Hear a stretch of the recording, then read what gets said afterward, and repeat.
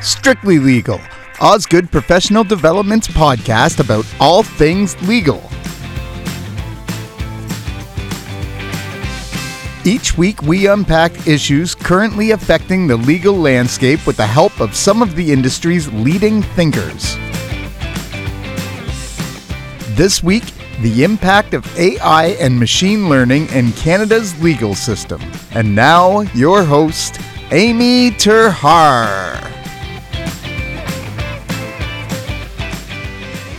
Across the world, there's been significant growth in the use of automated decision-making in a surprisingly broad range of legal contexts, which includes police work, court and evidence management, and the legal profession itself.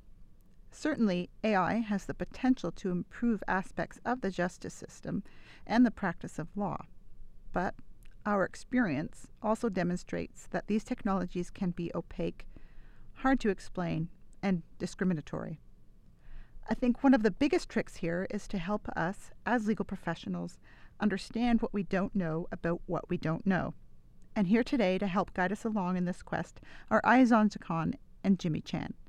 I'm going to chat with them about how AI can promote justice and fairness and about how we can ensure that AI-based processes are accountable to stakeholders.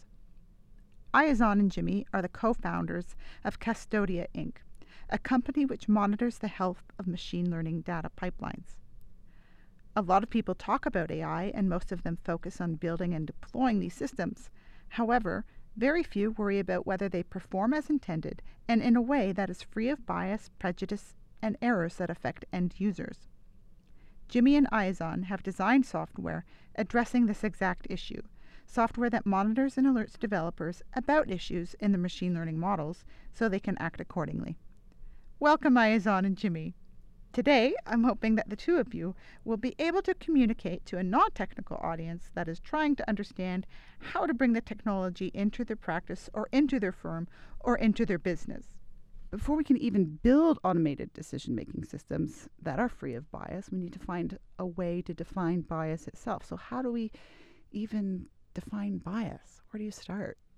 Well, first, thank you for having us. Yeah, thank you. Yeah, thanks for the intro. You're both such great communicators, and I'm really looking forward to how you can help our audience understand a little bit more about machine learning. Great.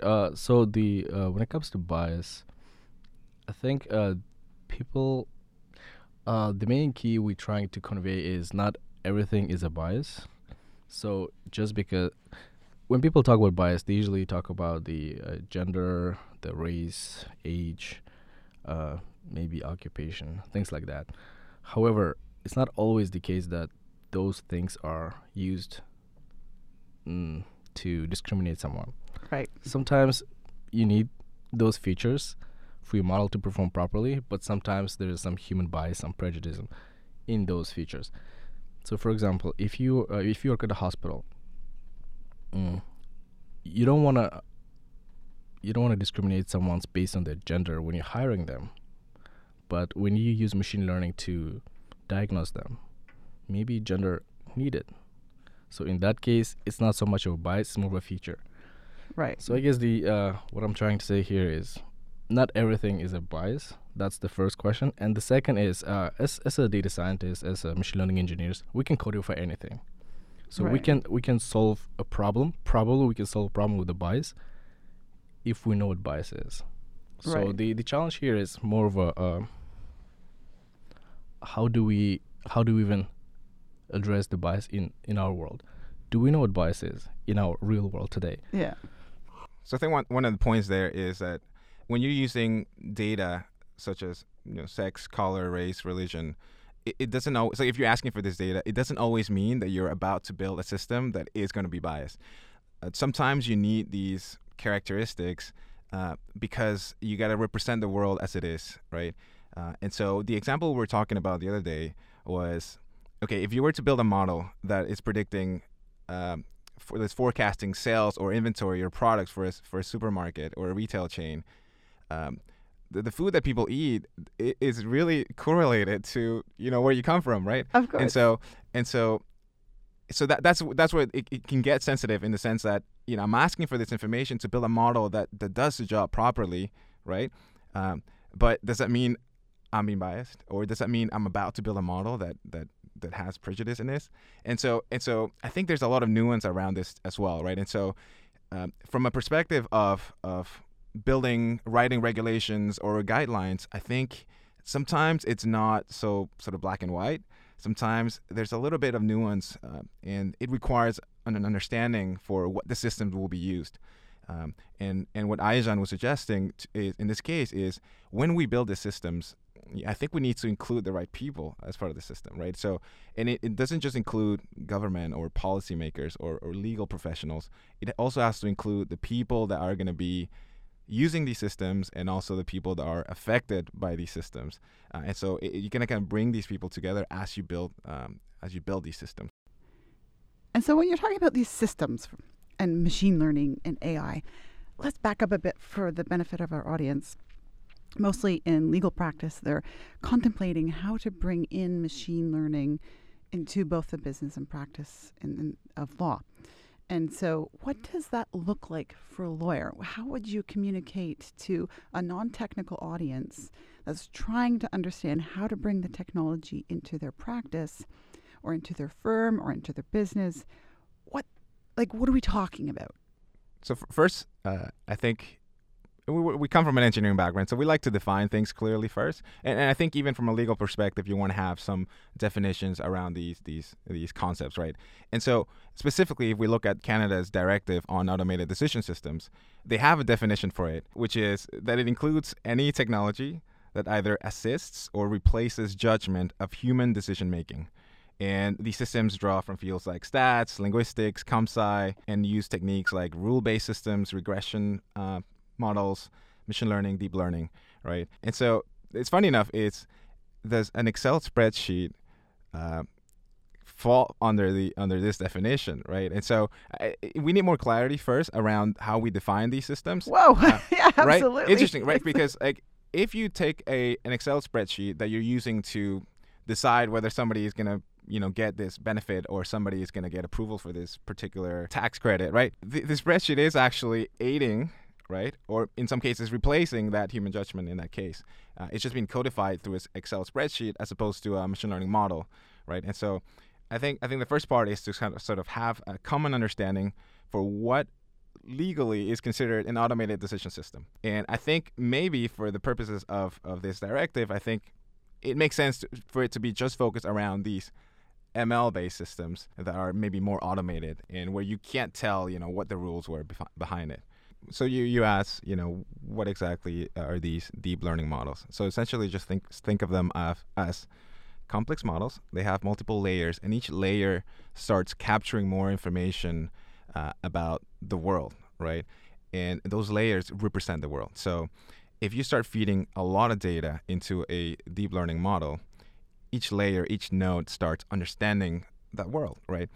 And this is where it gets complicated, because this is where we get into the explainability topic from a legal context, even from a business context. Like, do we know what these systems are doing? When we first started looking at deep learning models, they were sort of automatically capturing all those patterns from the data. Now there's a lot more research going into the field of explainable AI. And what they're trying to do is to understand what each node is interpreting about the world. Right? And through that, now we have better ways to say, okay, this algorithm predicted this outcome. So, do I give you citizenship, for example? When we first started looking into deep learning, it was very hard to tell why the algorithm made that decision, because it's so hard to look into each one of these nodes and understand what the model is extracting about the real world and representing it inside these models.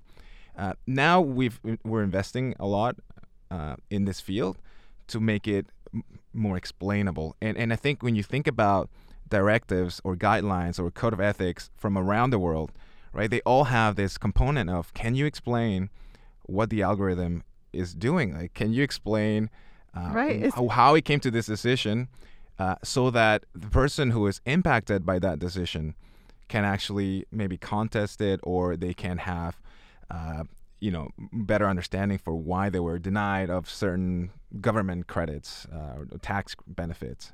What we want to explain is how the algorithm made the decision, right? Contrast that to traditional judgment and decision making, where someone will go through your application forms for citizenship, let's say, or for an application for a refugee, for example. And then somebody will go through this application and say, okay, you have this background. It looks like, your criminal check is checking out. So, you're relatively safe. And so, therefore I decide to grant it to you. Or you can say the other thing, which is, oh, you know what? I think you have some criminal history. You seem like you might be a risk for, this city or this country. And so in that case, you can always go back to this person and ask them, what were the factors that you were thinking about when you denied this application, right? And it's a lot easier to ask someone to do this. But because these systems are built in a way that requires so much data, right? How do we know what the algorithm is, what patterns it's capturing to make those decisions, right? When you make a decision, can you explain how did you end up with that decision? Most of the time, you just came up with a solution, right? And you don't know, okay, I thought about this because before that I thought about this, before I thought about this, and so on, right? Right. You just came up with the right answer, and it just clicked. That's so you mean even as a human, yes, as we make decisions, like how do we explain why we, decided to help someone, Right. for example, Like, right? when I meet you, or when I met you for the first time, like, I immediately liked you. Why did I immediately like you? Right, yeah. So it's hard to explain. Like, I think even for a human, sometimes it's easier after the fact to justify, to give a rationale for why you made a particular decision. So I think there's some challenges there too. Yes. So and actually, we can kind of, I guess, explain simple decisions. But as the decisions become more complex, there are more little nuances, more little things that we need to consider. That's the case where deep neural networks are so much better than, let's say, classical machine learning or even the basic decision tree or like basic if-else statement rules. And one example that I can bring is AlphaGo. So this is an algorithm that almost has intuition to play games. So for example, let's say you play chess. So the best chess players, they just know the answer. They look at it and they know. There's no way for them to explain, why do you think this is the best move? They're like, I don't know, I just know that this is the best move. How? They didn't think about every single step. But as a new player, you actually think about every single step, right? All right. Now, what we did after that is we tried to codify it. First, we built algorithm with if-else statements to play chess based on rules. Okay, it didn't do well, but it played chess. Next step was we used some machine learning. It was doing okay, but still it had some reasoning. Okay, if this is happening, then I do this. If this is happening, then I'm doing this. Right. Today, the best chess player algorithms are all deep learning based. And those algorithms almost have intuition. Wow. And you have no idea how they come up with their answers, but they just consider so many little things. It almost feels like they have intuition, and they mimic human patterns. So now the question is, if we want to explainable systems, we might have to compromise the quality sometimes. So there's so much to dive into here. I know, yeah. So I think when you think about it, most countries, companies, cities understand that there's a lot of value in machine learning. There's a lot of productivity gains. There's a lot of economic gains that can be realized by machine learning. So that's table stakes. Like, people know this. Yes. And so the other side is, what are the trade-offs that we're making between the sort of these productivity gains versus the potential to maybe harm a person, harm human rights or health, or maybe the ecosystem, right? And so it's always about the trade-off. And I think when you read about some of these guidelines and directives, everyone is trying to figure out a way to balance those, right? One of the topics we were talking about just last night was around this race towards building the best systems. When you think about Europe, the way they're approaching their guidelines for for building AI is they want to create a brand around trustworthy AI. So they want to say, we as in the European Union, we want to be the providers of trustworthy and ethical AI around the world. And their rationale, their argument for doing that is, if you build a brand around trust and quality, you will get more people to use your machine learning models, which will lead to more data, which will lead to better models. Now, it's a strategy that the European Union is thinking about. And so whether it's the best way to go about it, we don't know. The Canadian approach is really about let's focus on our advantage as leaders in the research of machine learning and AI, and sort of use that to really develop maybe even also a brand of AI that's made in Canada, that is not just high quality and robust from the fact that we have some of the best researchers in the world in Canada, but that also includes some of these Canadian values, right? There's an advantage for Canada in the sense that if you look at our population, it's pretty diverse, right? And when we talk about building AI systems, machine learning models that represent the world, I mean, what a better place than Canada to do this, right? And so I think we have an advantage here to build not just robust systems, but also systems that have that implicit trust in them. And I think, without opening an entire can of worms, Sidewalk Labs is a really interesting use case for this scenario too, what they propose to do with both the collection and use of data. It'd be really interesting to follow their approach in looking at how to build good automated decision systems. And what can we now do in the short term and perhaps in the long term to ensure that within the Canadian context? And what do you see happening? Like what's emerging? What's real? Where are we at? Or in making in designing good automated decision systems. Right. So with the machine learning, first of all, the machine learning is very new. It's like if you look at the whole software development and the computer science field, machine learning is at baby stages. We barely figure how to build stuff. We don't really know how to deploy it, and we have no idea how to monitor. And when it comes to the biasing, all the ethical issues, we know that something has to be done, but we have no idea what we need to do. So right now, we kind of isolated maybe two areas where we can kind of debias it. So first problem is exclusion.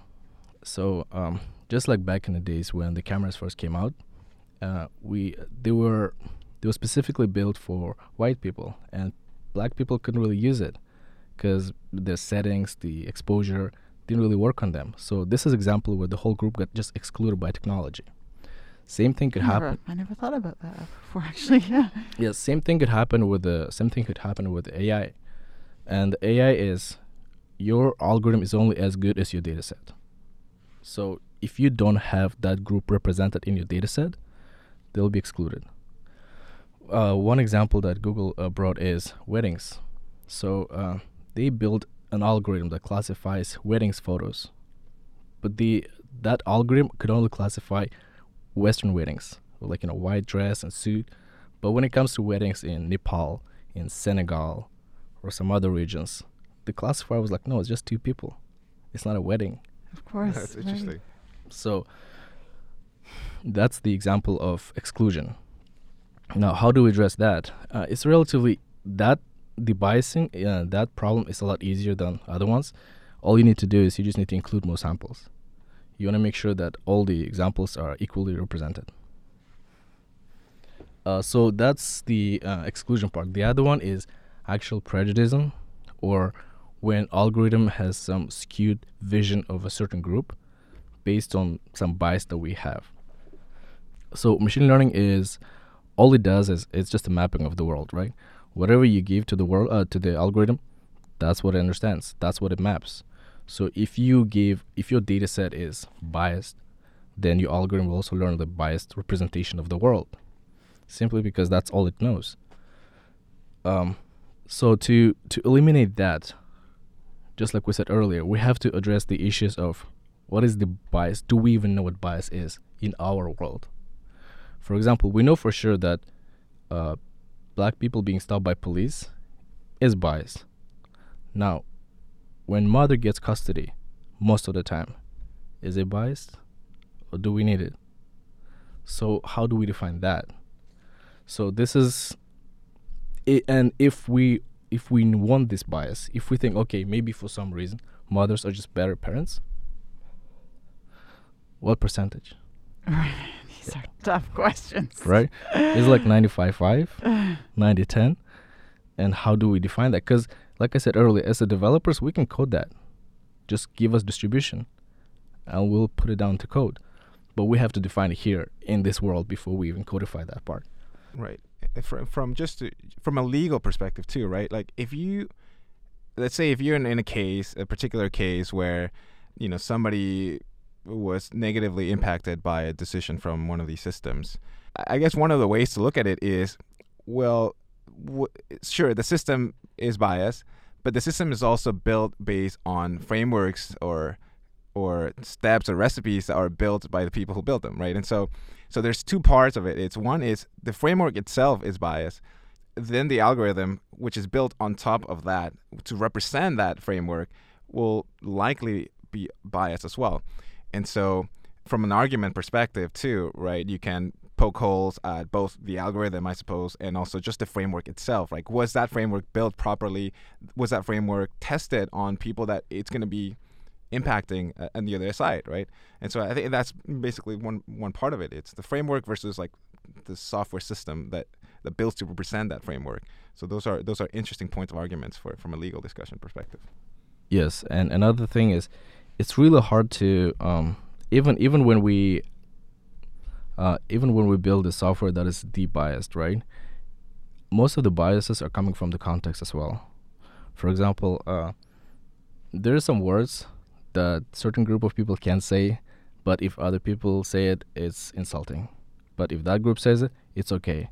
And let's say you build a spam or like harassment filter on your website comments.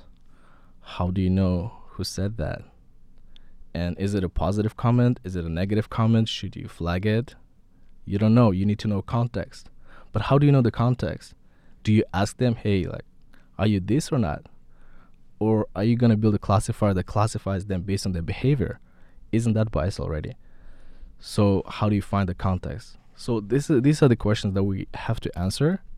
And this is why I mentioned at the very beginning, before we even move to de-bias our algorithms, we have to define clearly what is the bias in this world.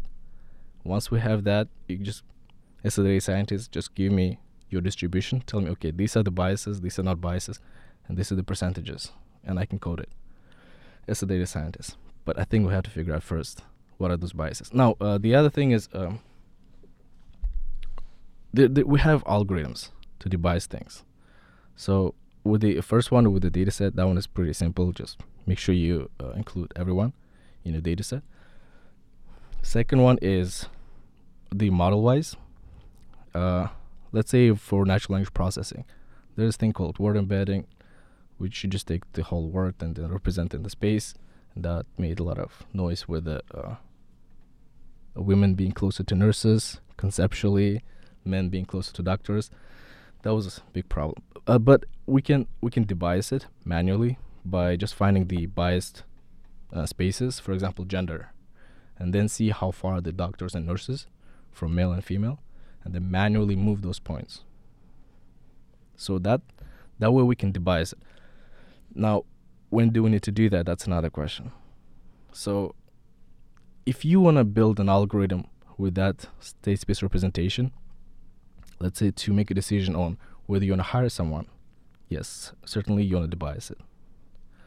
But if you want to make something based on using that information to, let's say, make prediction on the medical condition or something like that, then maybe you don't want to de-bias. Now, let's say you want to de-bias. So you de-bias based on gender. Then you de-bias based on religion. Then you de-bias based on age. So there's so many ways to de-bias it. Like, what are the sets that we have to de-bias? What are the sets that we don't have to de-bias? And how about those cases where that specific word could be positive or negative? depending on how you use it.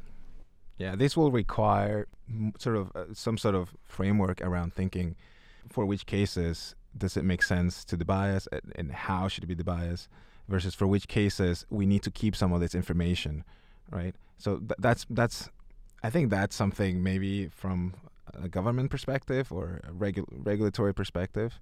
As technologists, we'll follow guidelines, right?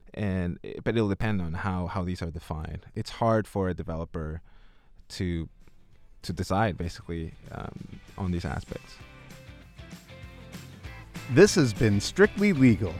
Join us next time for part 2 of our conversation on the impact of AI and machine learning in Canada's legal system.